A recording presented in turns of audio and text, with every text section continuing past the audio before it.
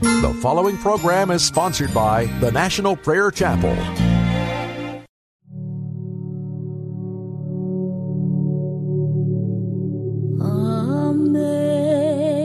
Amazing grace, how sweet the sound that saved a wretch like me. I once was lost, but now am found. Was blind, but now I see. Through many dangers, toils, and snares, I have already come. 'Tis grace that brought me safe thus far, and grace will lead me home. When we've been here 10,000 years, bright shining as the sun, with loveless days to sing God's praise. And when we first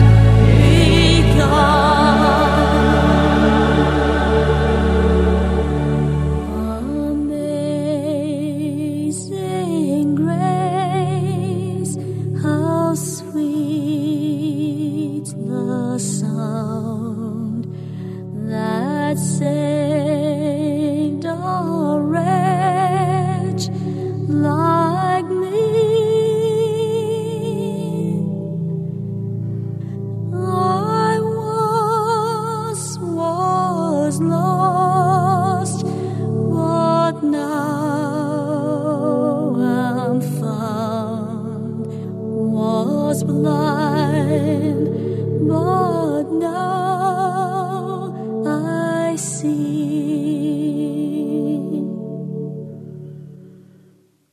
Was blind, but now I see.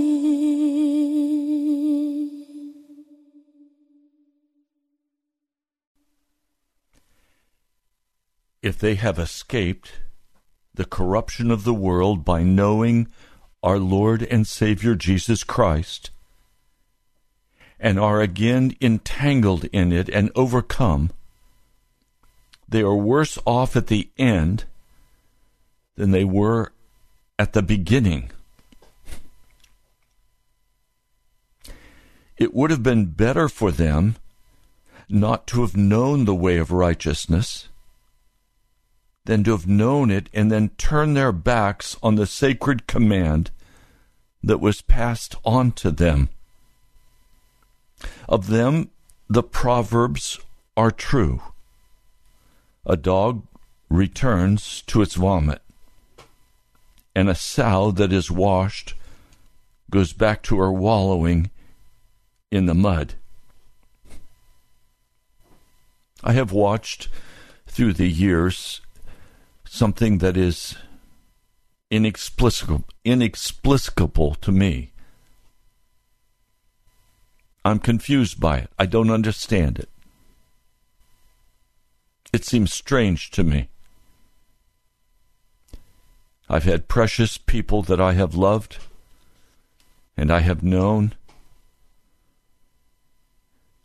They have professed Jesus Christ as their Lord and as their Savior. They have confessed their sin. They have been utterly honest. And then suddenly, after a period of time, with apparently no outward reason, they suddenly dramatically change direction. They renounce what they loved before. They turn and they go back to their vomit. They walk away from Jesus. They don't necessarily leave their religion.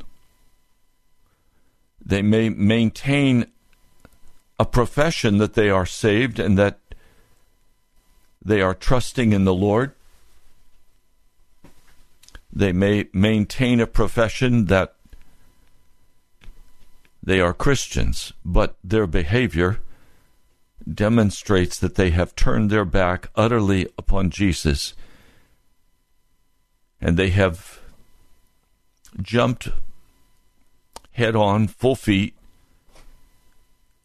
into their own wickedness, their pride, their arrogance, their sexual immorality. This has been a source of great heartbreak for me. I have watched as some people have come to the National Prayer Chapel, and they have made great professions of faith, seemingly under great conviction.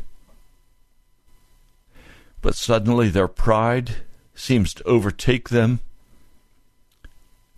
Their desire to be important, their desire to be recognized, or just the lust of their flesh, the pride of life, and they're gone. They disappear into the ether. They are simply gone. I have whole families that have done this. Husband, wife, children.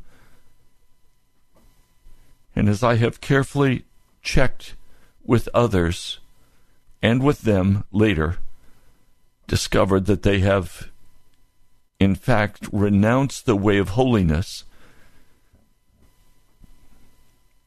and no longer walk in that intimacy with Jesus. They're filled with their own thoughts and their own plans. They're filled with their own hungers and their own desires. But for the kingdom of God, they have disappeared. Now, once more today, the question is truly, what must I do to be saved? And this matter of your salvation lies between yourself and God alone. Philippians 2:12 says that we must work out our own salvation with fear and trembling, for it is God who works in us to will and to do his good pleasure. But if you suddenly decide to veer off the track, out of bitterness, out of jealousy, out of the lust of your flesh, you decide to go on your own and leave behind your commitments and your profession of faith, you will in the end be far worse off than you were at the beginning when you first came to make those professions of faith. There is no more serious issue than this issue of your salvation. And it requires an intense self-examination in the light of Jesus Christ as we allow the Holy Spirit to search us to determine what is the cause of our life. What is the motivation of our heart? I've seen a person be washed and made clean and then turn suddenly, inexplicably, turn, dive back into their uncleanness, seeking their unclean lovers, and disappear. This is so fresh on my heart because this morning the Lord was bringing many of these dear ones to my heart in the prayer closet, and I was crying out for them by name, asking the Lord, is there any possibility you can turn their hearts? They have gone down the rabbit hole of insanity, moral insanity, seeking their unclean lovers. I've said, Lord, is it possible to turn these dear ones' hearts and to save them?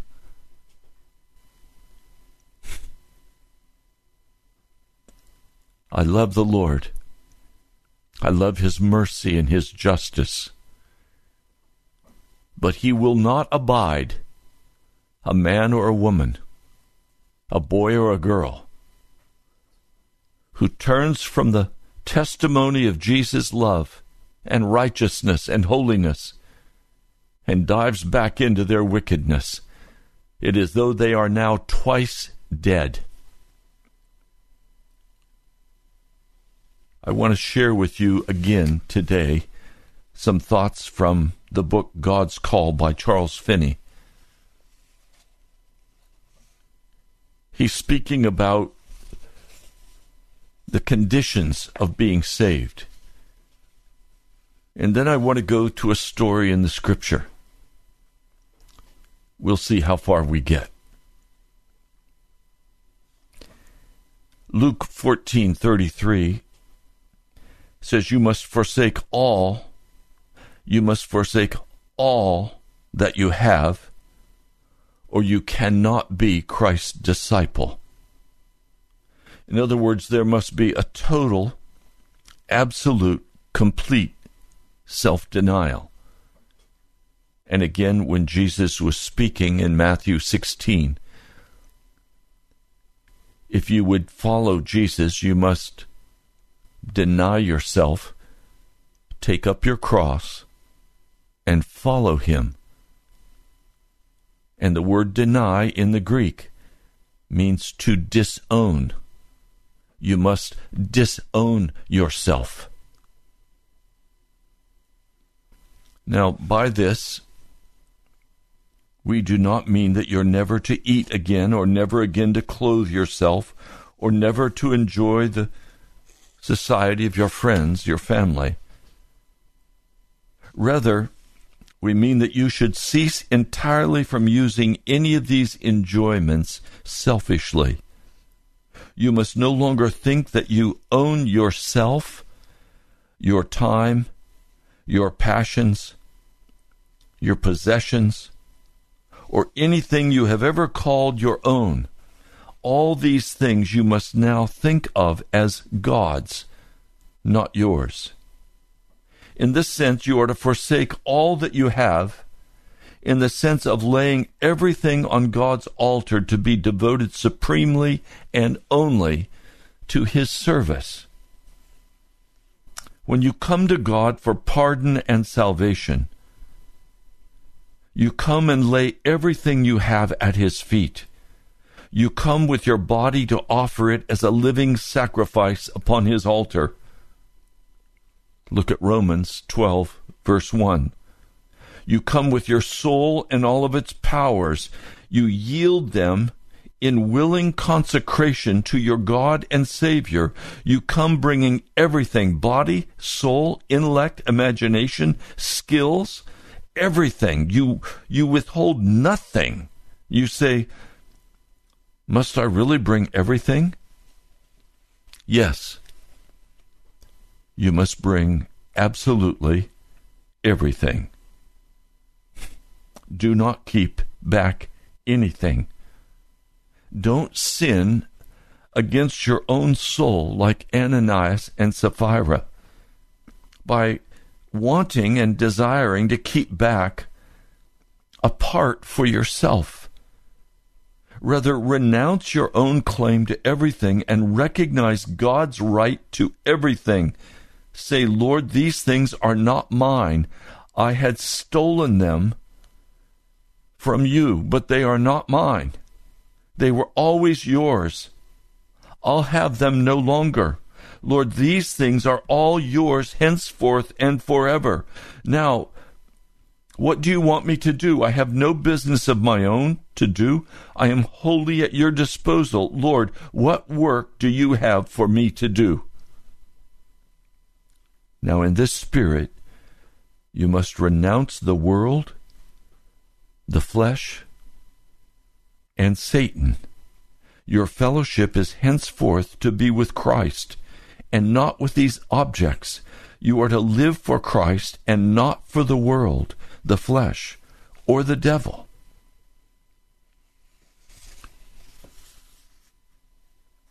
Now, let's come back to this fundamental issue that we began dealing with yesterday. And that is that the Scriptures indicate that all of the world belongs to God. He is the Creator.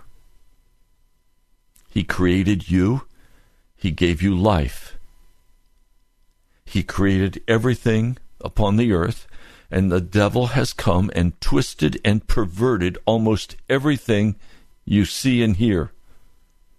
This is most obvious in the professional sports world, in the entertainment world, in the media. It's now even evident in the science.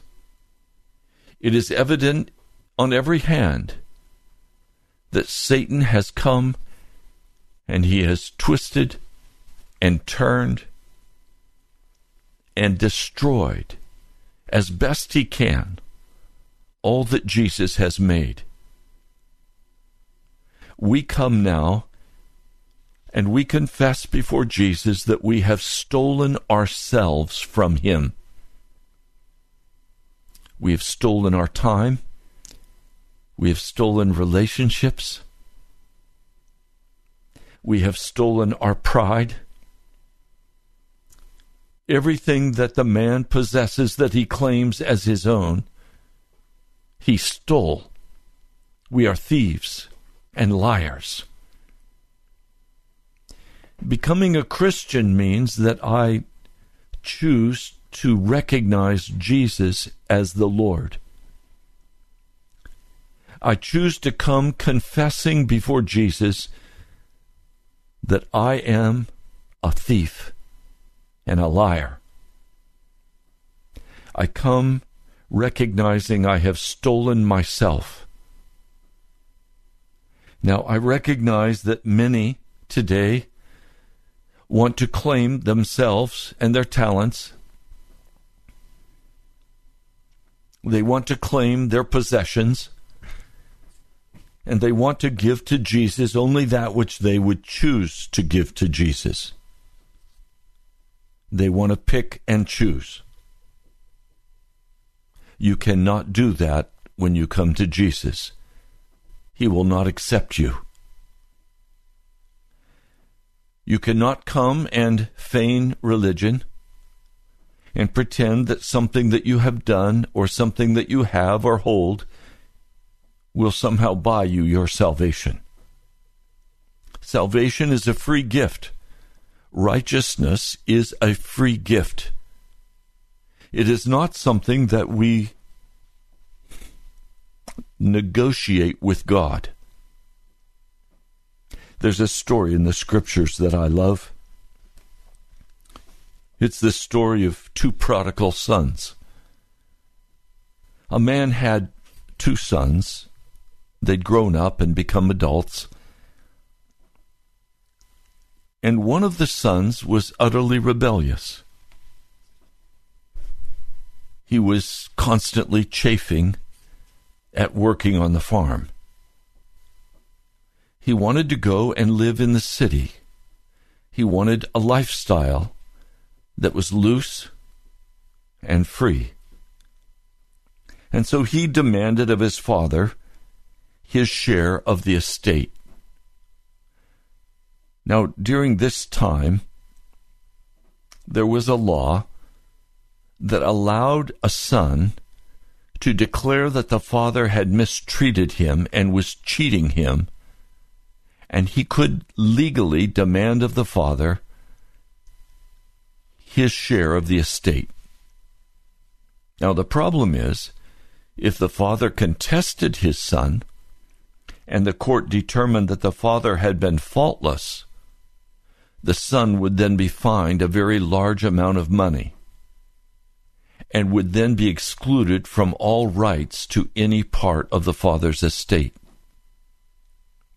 Now, knowing that in the culture of that day,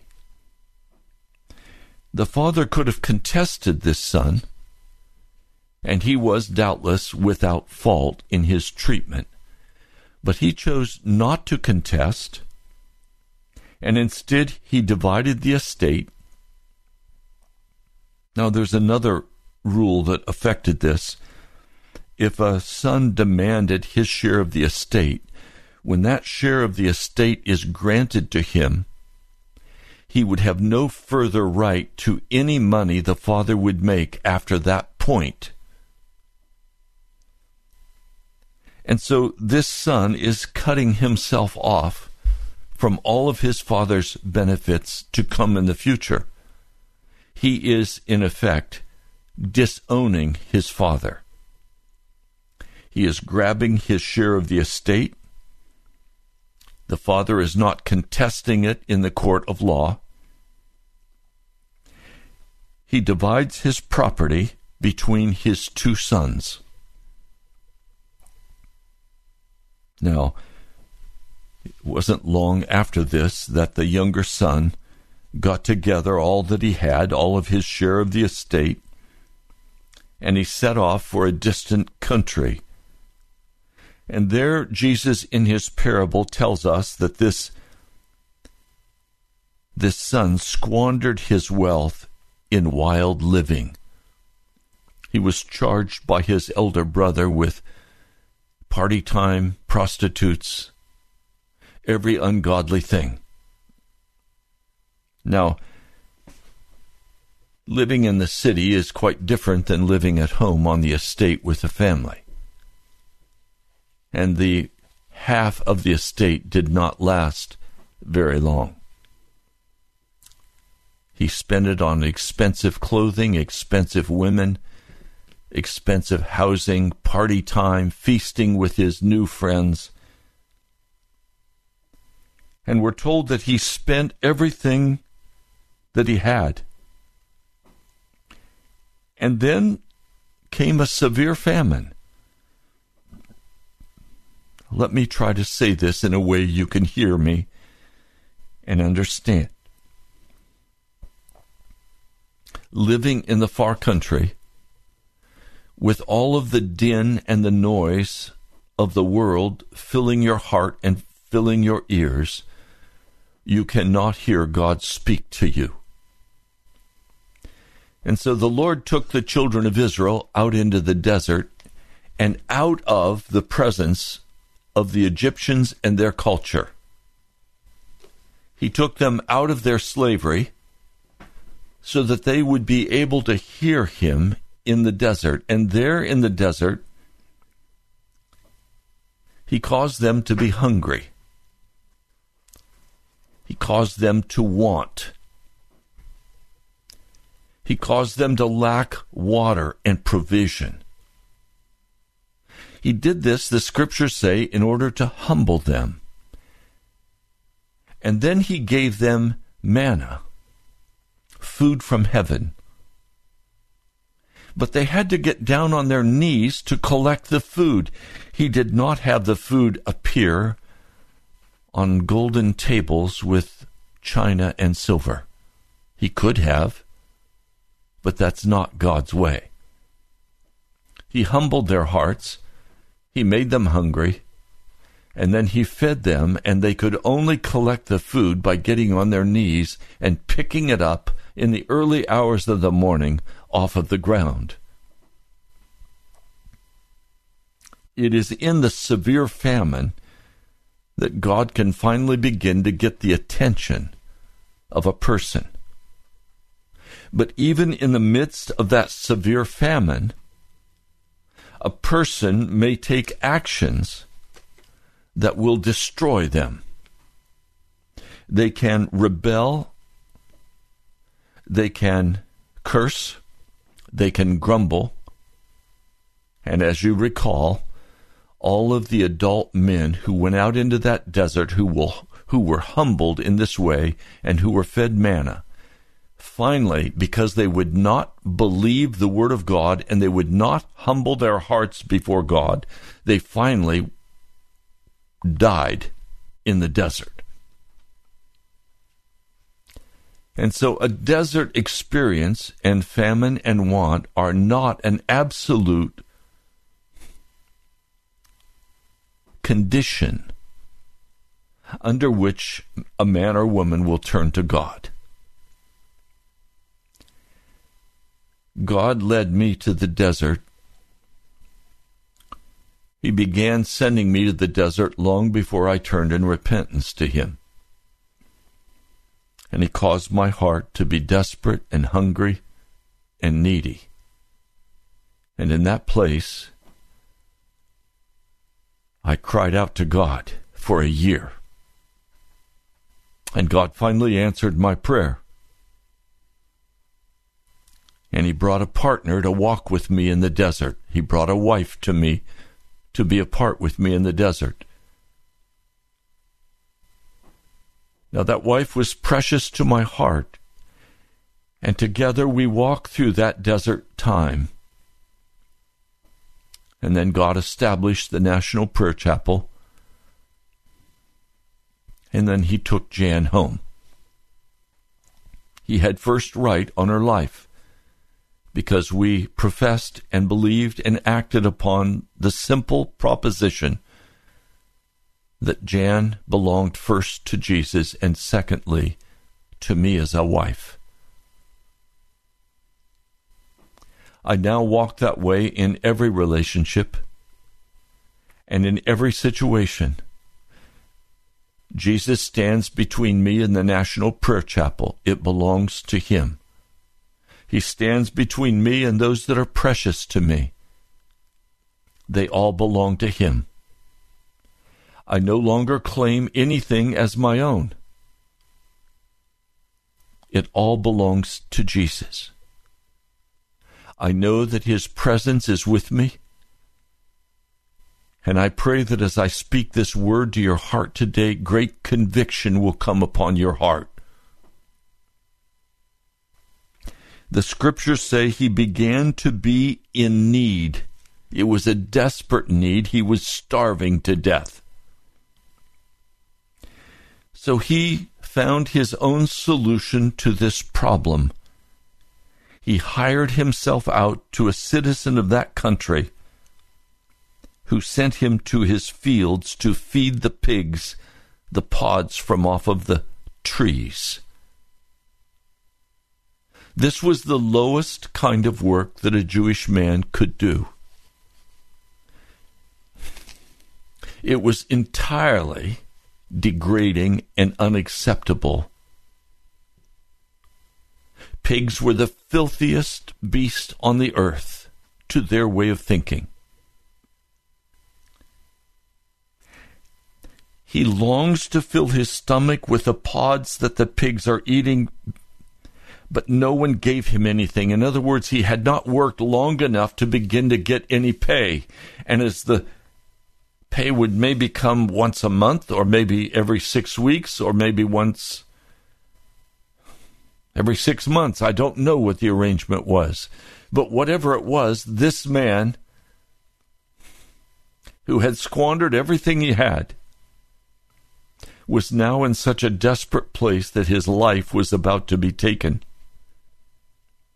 He was starving to death. He was trying to eat the food of pigs. And the Scriptures say in Luke, the 15th chapter, verse 17, when he came to his senses, or literally when he came to himself, when he awakened from his insanity.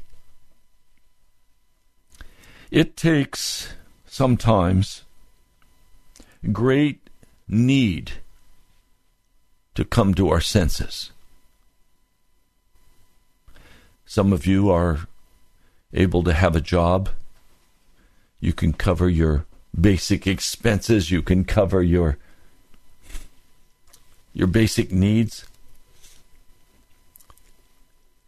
And so you'll not come to your senses. You have stolen yourself from God. You have enough religion to make you feel like you're secure.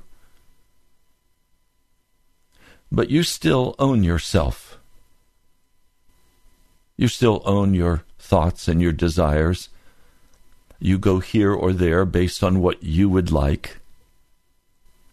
You're a thief. You have to come to your senses.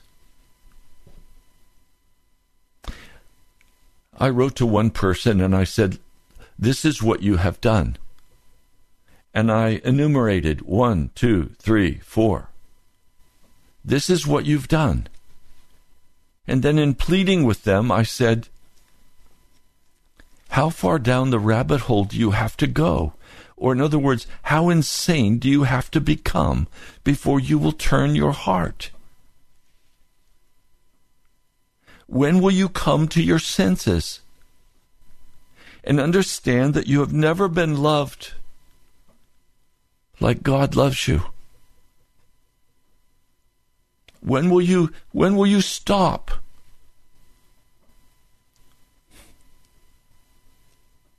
He came to his senses. And he said to himself, what am I doing? Literally, I've stolen myself from my father. I've stolen the estate from my father.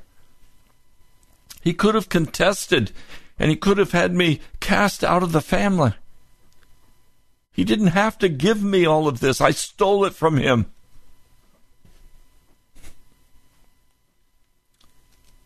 I have stolen myself. I'm no longer worthy to be called a son of my father. He said, how many of my father's hired men have food to spare, and here I am starving to death? I will set out, and I will go back to my father, and I will say to him, Father, I have sinned against heaven and against you. Or literally, I have sinned against God. And I have sinned before you. My sin is very public.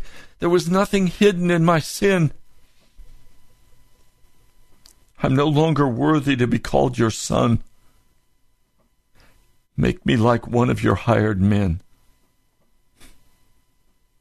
He's finally coming to his senses, and he's recognizing that he has stolen from his father, that he's stolen the estate and he's squandered it. There's nothing he can do to repay his father. He has nothing to repay with. He can't go collect the money he's wasted. It's gone.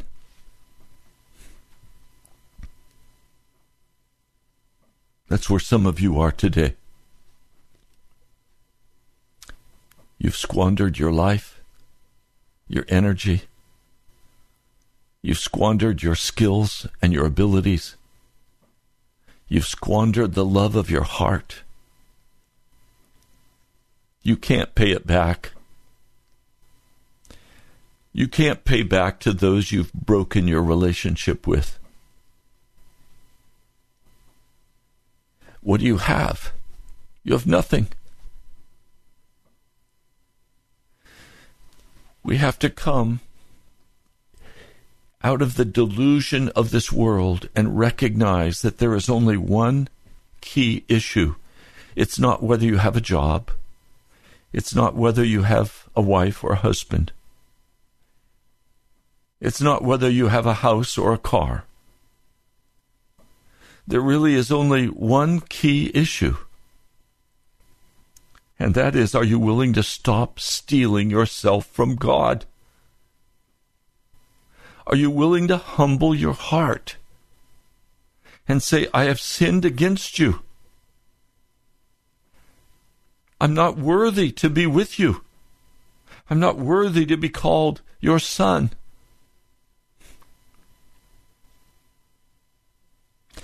Most people will not do this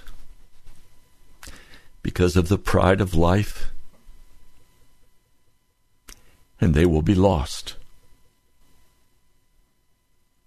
I have stood in front of the congregation and I have pleaded for people to acknowledge their sin and come and humble their hearts before God, and they sit like a bump on the log, refusing to humble their hearts, refusing to admit their guilt,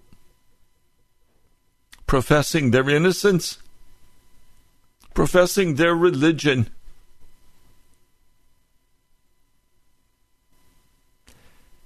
I've begged you, call, let's pray together. Is there conviction in your heart? And the phone lines have remained empty and dead.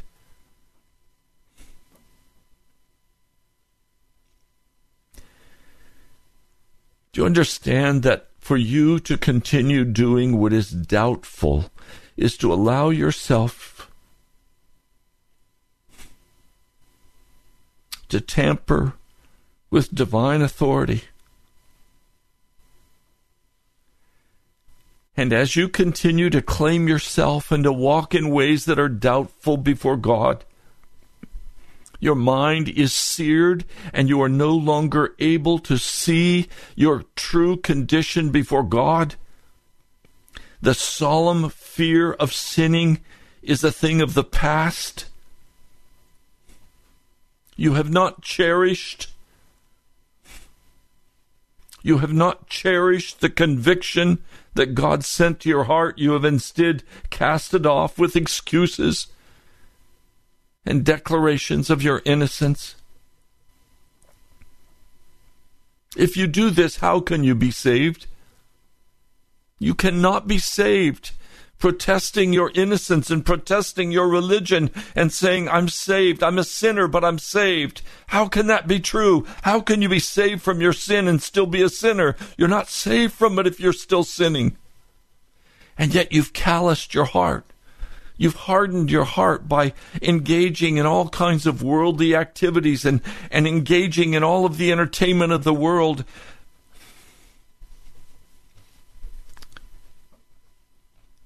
How can you be saved? My brother, my sister, have you seared your heart so that you don't even recognize the desperately dangerous place you're in before a holy and righteous God who will not allow you into heaven as you continue to walk in rebellion against him, as you continue to steal yourself from him? Do you recognize you cannot own yourself and be owned by Jesus Christ in a way that is going to save your soul? You are owned by Jesus, but if you do not acknowledge that ownership, if you do not humble your hearts before a holy God, how can you be saved?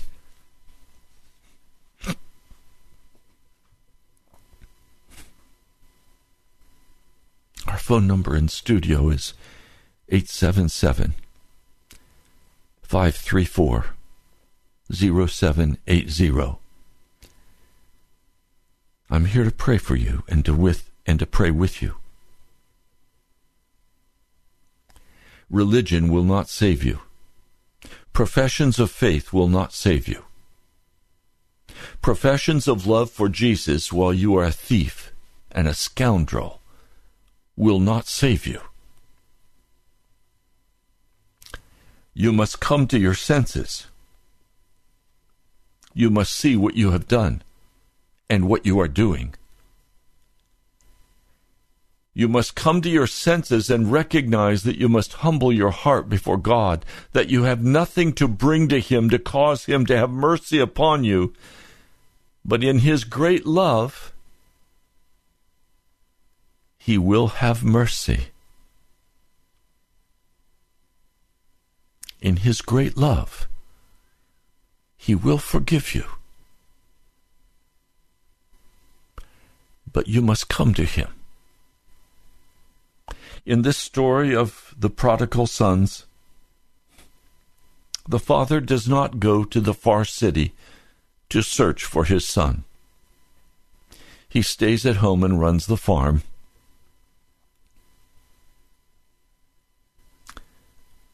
He does not go searching for his son, because he knows that if he finds his son, the son will simply demand more money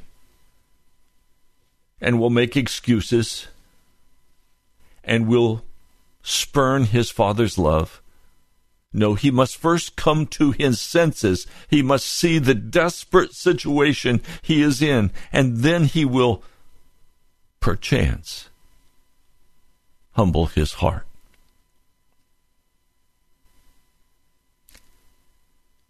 Have you humbled your heart before a mighty and awesome God? Have you acknowledged that you have stolen your heart from God? Have you acknowledged that you have stolen your money, your time, your energy, your gifts? Have you acknowledged what you have stolen from God? Because he owns it all. And if you're living in that pretend world where you think you own your own life and you can choose what you will do, and you remain a thief and a liar, you will be lost.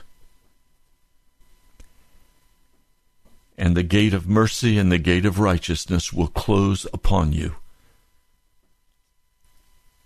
and you will be left out of the kingdom of heaven.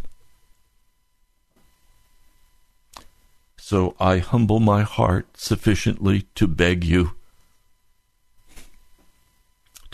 my brother and my sister, that you acknowledge before a holy God, as I have done, that I own nothing. And that if it were not for God's grace, I would be utterly lost and condemned to an eternal hell.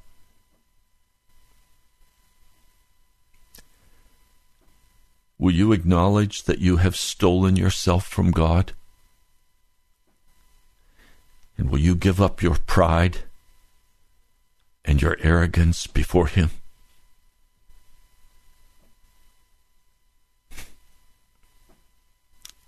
The number in studio is 877-534-0780. We have time for one call.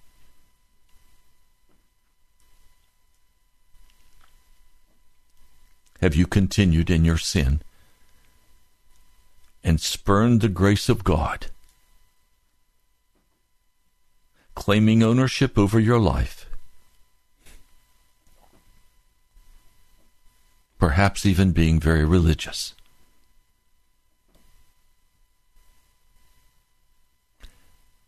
What are you going to do?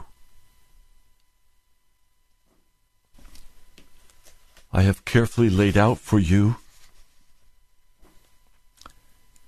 the proposition. If you believe the record God has given of his Son in the Scriptures, he who does not believe does not receive who Jesus truly is. Suppose a poor man is living next door to you, and he receives a letter stating that a rich man has died in England and left you £100,000. A local bank informs him that he has received the amount on deposit, and the bank is waiting for his instructions. And the poor man says, I can't believe this letter. I can't believe there was ever any such rich man. I can't believe there's £100,000 for me. So he lives and dies a poor man because he won't believe the testimony. This is the case with the unbelieving sinner who has stolen himself away from God. You have the proposition and you have the testimony this pastor has borne you from the Scriptures. And now what will you do? But you say, I must have some feeling before I can believe. How can I believe until I have the feeling that it's true? Or the poor man might say, how can I believe that the 100,000 pounds is mine? I don't have a penny of it now. I'm as poor as ever.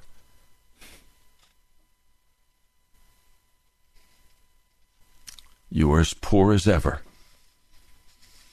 living, feasting on the pods of the pigs until you come to your senses. You don't need an inward experience of feeling something. You simply have to believe the Word of God and understand that it's true, and you must return the stolen goods.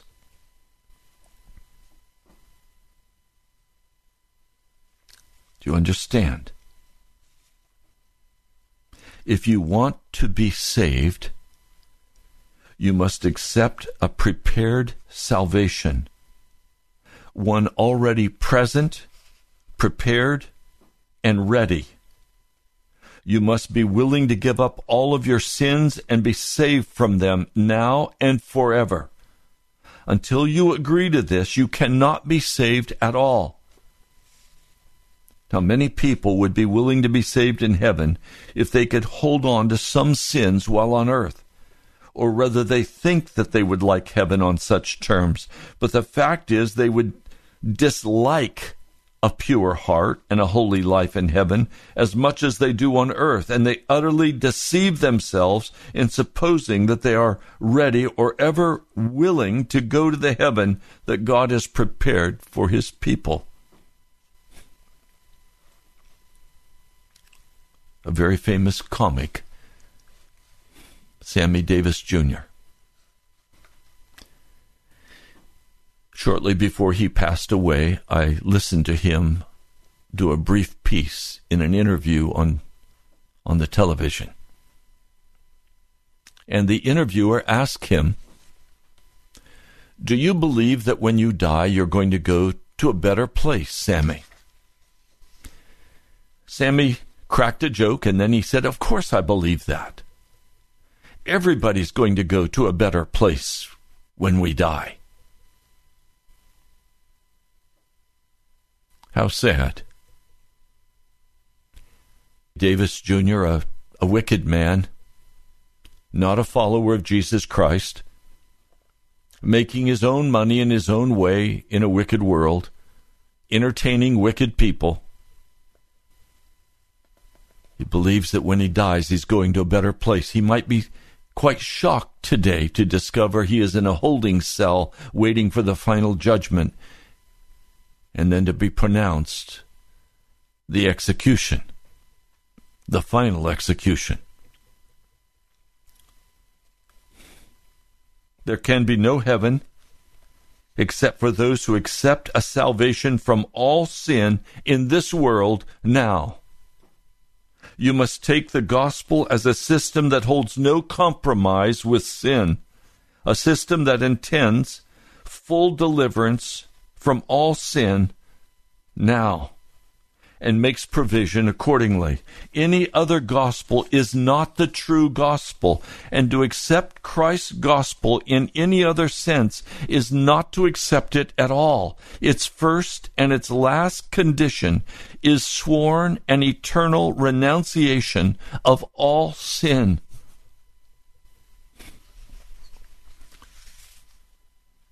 So the question is, have you returned to God what you stole from him? Or are you set on a course of going to that far country and you think you have enough money to support yourself? You think you don't need to worry? You think you're okay? Jesus loves you just like you are?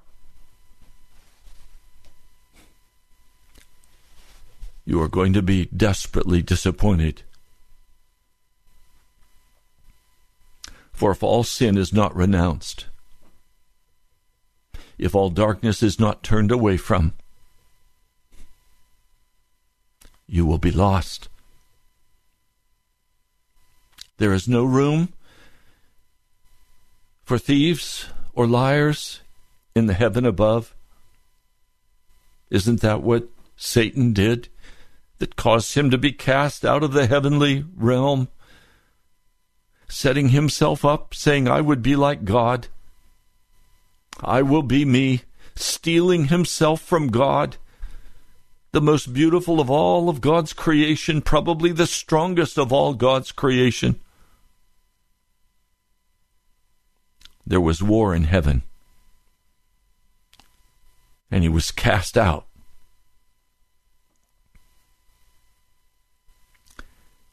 You cannot enter the heaven above walking as a thief, having stolen yourself from God, and then come back and try to make some negotiated peace with him, saying, I will keep these things, but you can have these. I will do my spiritual and religious rituals. I will go to church. I will pay my tithe. But I will own this part of my life. You cannot negotiate with Jesus. The conditions for salvation are a full surrender of what you have stolen. It is a grounding of the sword of rebellion once and for all.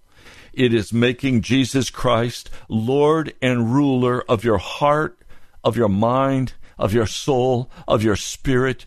It is relinquishing everything into his hand so that you live by what he alone will give you. You do not reach out your hand to take from the tree of the knowledge of good and evil. Eve reached out and stole from the tree of the knowledge of good and evil. And the price, oh, the price we've paid for her sin. And the price we've paid for our own sin. Oh, Lord, I pray for every person listening to this broadcast today. I ask that you would move in power to convict them of the true condition of their heart, that you would bring them into a desert place where they can be humbled, where they can turn to you, and I pray they will not die as the children of Israel did in that desert land, but I pray you will bring them into the promised land. Lord, have your way today. In the name of Jesus, I pray. Amen. You've been listening to Pilgrim's Progress. I'm Ray Greenlee, the pastor. Go to our webpage, nationalprayerchapel.com, nationalprayerchapel.com. There you'll find all of the information you might need about the National Prayer Chapel. I invite you to give as the Lord prompts you, that this broadcast could be widespread. Write to me, Pastor Ray Greenlee, at the National Prayer Chapel, Post Office Box 2346, Woodbridge, Virginia, 22195. I invite you to come and worship with us. It will be an experience of meeting the Holy Spirit. God bless you, my brother, my sister. I love you. I'll talk to you soon.